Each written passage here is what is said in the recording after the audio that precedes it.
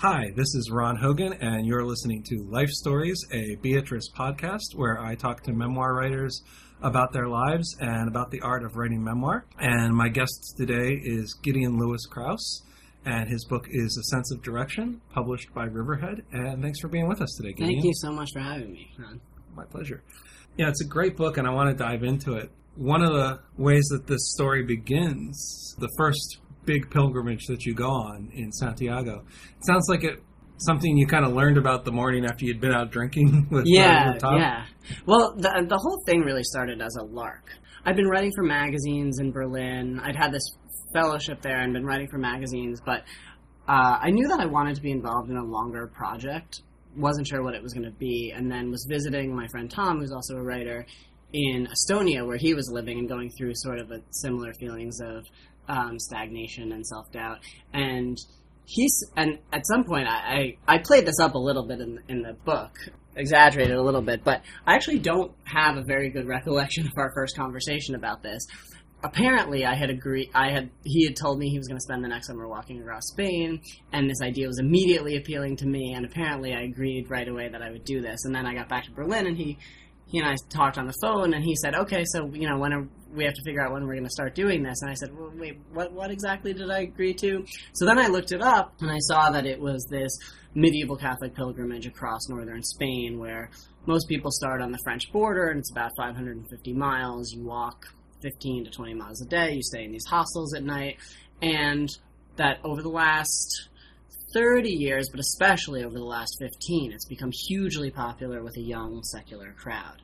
And something about it just was immediately appealing to me.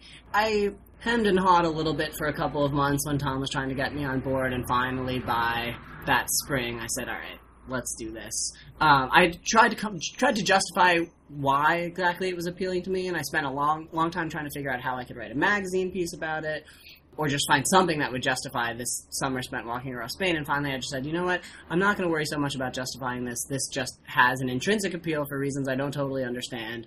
I'm going to go do it. And then finally, right before I left, I had managed to get McSweeney's interested in a long reported piece about it. So we met up at the first week in June, and we started walking like June 10th, I think it was. And 3 days into it, we stopped to take a break for a couple of hours so that we could, or for a day as it turned out, so that we could both write. And I sat down to write up my notes, and I thought, I'll send these out as an email to my friends so that they at least know what's going on. And also I knew that if I started emailing my friends about it, that would be an incentive to keep taking good notes, because once I'd started something, then there would be some level of expectation that I had to live up to. So I sent out this first email that was about 3,000 words to maybe 10 people. And one of my friends in Berlin wrote back, and he said, this is going to be a book. And I said, what are you talking about? This is not going to be a book. And he said, no, this is going to be a book. And I said, you're crazy. And then by 5 weeks later, when we got to Santiago, I thought, actually, maybe this could be part of a book. Although then it took a while to figure out exactly what that book was going to be. In the middle of doing this first walk across Spain for the Santiago pilgrimage, that was actually where you came across what would then become the second component. Yes. Well, that was part of how the whole thing happened. Is about 2 weeks into this walk across Spain, we met some Japanese pilgrims, and I ended up sitting next to them at a dinner in one of these hostels, and I was just making idle conversation, and I said, well, do you have anything like this in Japan? And the woman said, oh yes, actually we definitely have something like this. There are all of these parallels between what happens in Spain. It's this medieval pilgrimage that has become really popular recently, and it's on this island, and you visit these 88 temples. And I said, oh, do people walk it? And she started to laugh, and she said, well, in the old days people walked it, these days people do it in buses, but maybe some people still walk it. And I said, for various reasons that were going on in terms of my relation to that first walk, I had thought, I really want to go do something that's harder and more rugged and more remote and do something by myself, because this is made so easy by the fact that I'm here with this good friend of mine and we're having a good time, and I thought, this is supposed to be more of an aesthetic experience. And I'd never been to Japan. I'd always wanted to go to Japan. So I thought, well, now I need to figure out a way to go do this other trip. Because at that point, I talk about this in the book, that I had started to feel addicted to the simple life that was just waking up in the morning, knowing that all you had to do was move forward. And so many of my anxieties had fallen away, and I thought, like, oh, yeah, I want to go find more things like this. Yeah, you talk about, there's a line about pilgrimage essentially being a form of shock therapy. Yeah, for sure. So then I thought, oh, well, maybe there's something here about the secularization of religious pilgrimage and stuff about all these nascent ideas I had on the Camino about choice and being surfeited with choice and what it meant to inhabit this old ritual structure that had largely been drained of its religious content. So then I thought, oh, maybe there could be a book in this that would be somehow about what it means to be a secular person taking up these religious pilgrimages. So all I knew was was almost done with the Camino. I wanted to go do this Japanese thing. So then I went and did a whole lot of research on what other sorts of things I could do. But at that point, I really thought that it was going to be a pretty impersonal, quasi-anthropological thing. That starts to change during the second walk, but it's really in the third pilgrimage to Uman where you pretty much just explicitly turn it into kind of a family therapy session. Right. Yeah.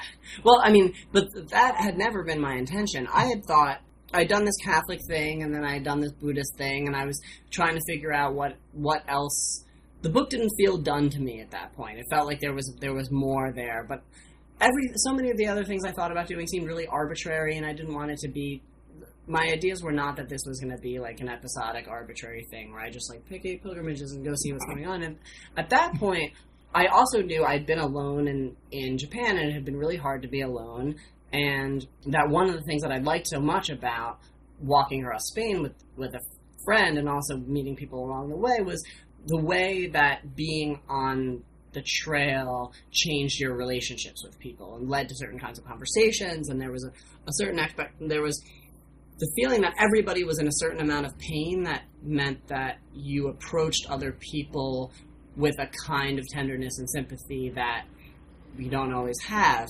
So I had long had this complicated relationship with my dad, and I thought, well, maybe there's a way that I could go on a trip like this with my dad. And at that point, the book had become about pilgrimage as a pretext to get away from home, as a pretext to spend some time, thinking about things. And I thought, okay, well, if this book has sort of become about pilgrimage as pretext, I'm going to use this last one as a pretext to go on a trip with my dad and have a lot of the conversations that we've never had.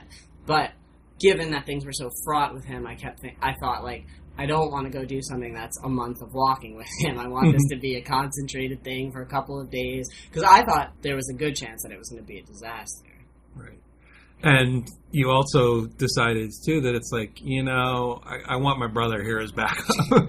Well, not just as backup, as, like, the front line. Because as I say in the book, my brother is an incredibly endearing guy. And he has a very different relationship with my dad, and there are certain kinds of things that my brother is able to ask my dad or say to my dad because of his disarming manner that, from me, sound really confrontational. So I thought, like, I need him along to ask a lot of these questions that, if I ask them, are likely to spark antagonism. If he asks them, they're likely to be taken as more curious, generous inquiries.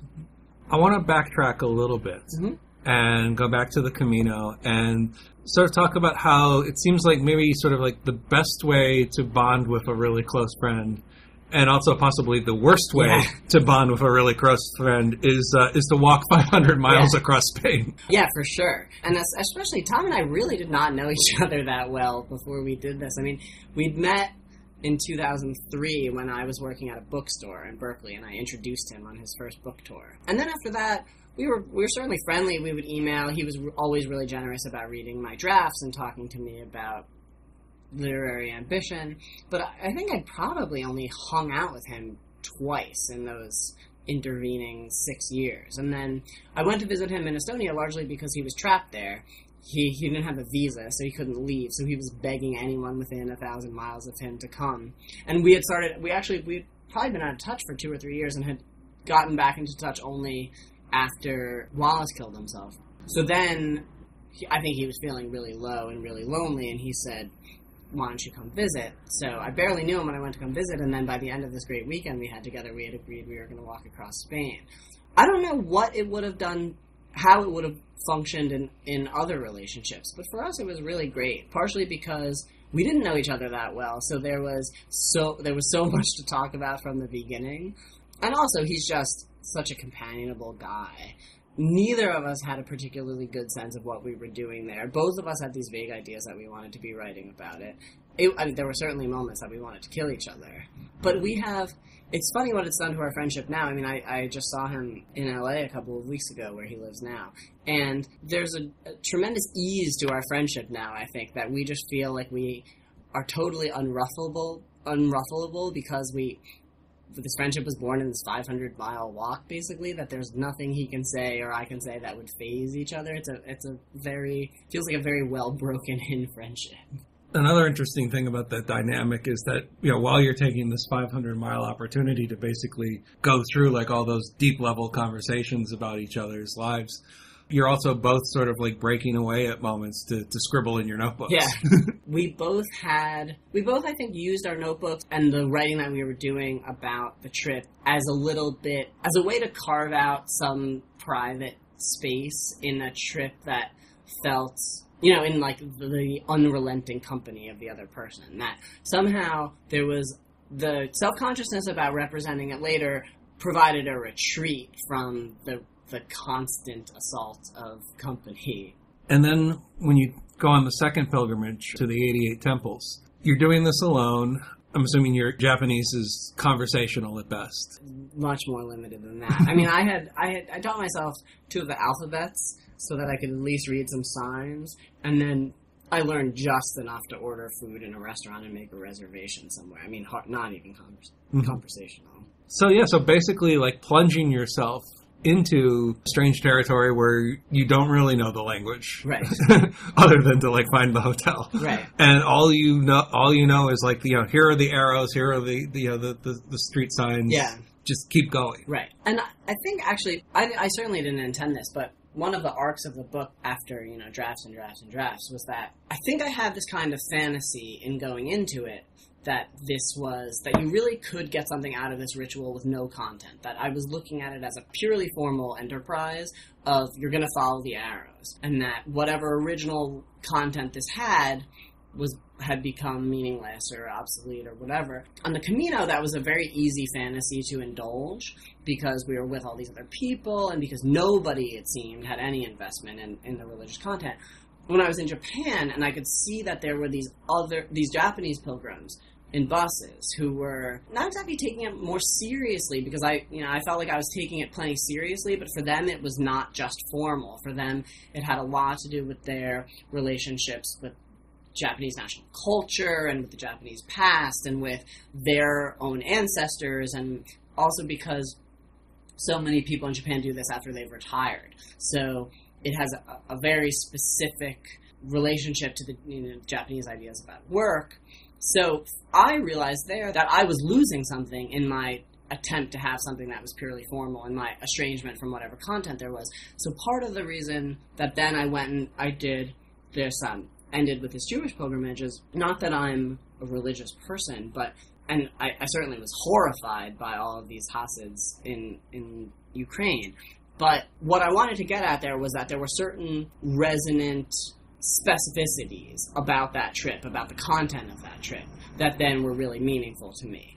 So the book is arced as a transition from a purely formal pilgrimage to an acceptance that this can't be a purely formal enterprise, or you get something different out of it if it's not a purely formal enterprise. So I talk, for example, about how Jewish tradition around the Jewish New Year says that you can't ask God for forgiveness before you've asked forgiveness face-to-face from the people that you've wronged. A big part of this trip then with my dad was about standing in front of him and having this conversation, not in this abstract way that the Camino invites you to do, but in a very concrete, personal. Really bringing that home in a way, particularly because of the nature of the High Holy Days. As you say, there is that whole component of the ritual of forgiveness, or the ritualization of forgiveness. Right. These issues in your family drama, in the Freudian sense, these are things that are kicking around in your head through both of those earlier trips. And it's within this third trip that they really kind of come to the foreground, and you're like, you know what, we're not going to dance around these. We're not going to like run off to some other part of the world to not deal with these. Yeah. We're going to deal with these today. Yeah, absolutely. And it's really funny. This is one of the things where the writing of the book and the constant redrafting of this book, because I probably wrote 10 drafts of this over 2 years, really changed the way that I had looked at the earlier experiences. My first drafts of the Spain chapter and of the Japan chapter had almost nothing personal in it. It was really just straight travel. And I did not set out to write a memoir. And then I went on this trip with my dad, and obviously this was incredibly personal.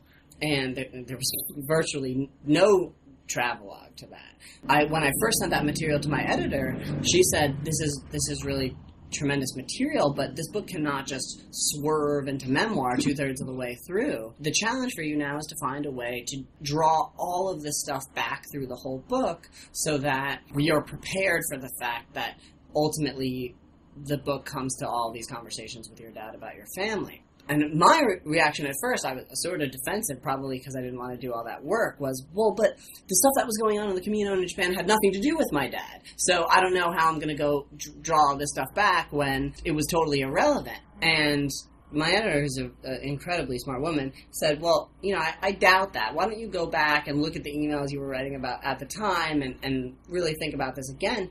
And then I went back and saw, actually, I don't think it was a coincidence that I talked to my dad for the first time in 2 years while I was on the Camino. And none of that stuff had been in it originally. And then I thought, actually, the more that I thought about it, the more that I realized, this whole experience on the Camino actually had so much to do with my relationship with my dad, and it was completely unclear to me at the time, completely unclear to me immediately afterward, and really then took, the 2 years of writing this book to realize how much of that experience had actually been about my dad all along. So there was something about, I tend to really resist overblown romantic descriptions of writing in terms of catharsis or parturition or whatever, but the literary requirement that I make this book cohere really changed my emotional reaction to what had been going on. Particularly in the later pilgrimages, when you knew that there was a book project involved. Did you have this moment or moments of, I guess, split consciousness where you're having the experience, but there's also a part of you that says, I'm going to be writing about this experience? I feel like because what I was doing was so physically challenging that it didn't change. The fact that I was observing this experience as I was having it really didn't change that much. It was an experience that was probably in and of itself imperturbable that way. What did change it is that I remember when I was in Japan sending Tom an email that was just like, this is completely miserable. I'm so unhappy here. I have toenails falling off. It's raining all day. I can't talk to anyone else. I'm alone all the time. I'm on asphalt. I have to walk through these tunnels. It was really terrible. And he wrote back and said, well, but just remember that the more of that emotion and the more that emotion can end up on the page, the better off you're ultimately going to be. And I think that just the knowledge that I was ultimately going to have to do some work to help aestheticize the experience allowed me a little bit of remove on the pain that I was feeling. It wasn't that it changed the experience, but it was certainly that I think in some ways it made the experience easier to know that there was some kind of goal ultimately in all of this. Right, and the Japan part in particular seems like it could be really brutal. I get the sense that it's up at dawn, walk all day, pass out as soon as the sun goes down a lot of nights. Oh, yeah. Oh, for sure. The Camino was largely like that also, actually. Even though a lot of other people were social in the hostels at night, we were just so tired. And I had thought, I'll be able to get a ton of reading done. That was not the case. It was really hard to read at the end of the day. And especially, really, in Japan, it was sort of regardless of where I was staying, whether I was staying in a bus shelter or I had to break into a temple at one point, and then later I started staying more at Japanese inns or business hotels. It was arrive, take a shower, wash my clothes in the shower, spend 2 hours typing up my notes for the day, queue up email responses to my mom and my brother telling them that I was still alive, and then passing out at 8 o'clock. Although it seems like the Camino has become a little bit more of a secularized, commodified sort of experience. there is a certain element of that, too, to the 88 Temple pilgrimage. And it seems like for people who read this and feel like they're inspired to follow in your footsteps, there are guidebooks available. There's a lot of resources available in case anyone wants to try this. Well, the resources in Japan are pretty limited. There's basically this one English language guidebook, which is less of a guidebook than it is just a map book, and it was produced under the auspices of this local tourism administration there, and it's not a great resource. For the Camino, there are tons and tons of resources. There are books, there are websites, there are forums you can find. This was a little less true when we did it, but certainly now you can find people who give explicit packing lists to go on the Camino.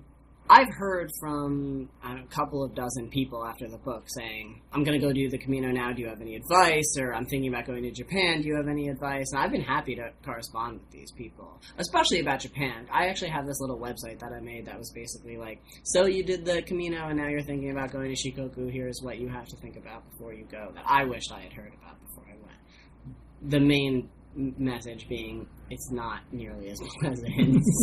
Yeah, you talked about that phase where you were looking at other pilgrimages that you might be able to do. Is there one that you've kind of got tucked away as like, I'm going to do this at some point? That's a really good question. One of the places that I researched that I would really love to visit is the Ethiopian city of Lalibela, which is where in 1187, I think, the recently converted Christian emperor of Ethiopia, Muslims were then controlling Jerusalem, and Christians couldn't make pilgrimages to Jerusalem, so he decided he was going to build this city that was going to be like the new Jerusalem, so that Christians could make a pilgrimage there instead of going to actual Jerusalem.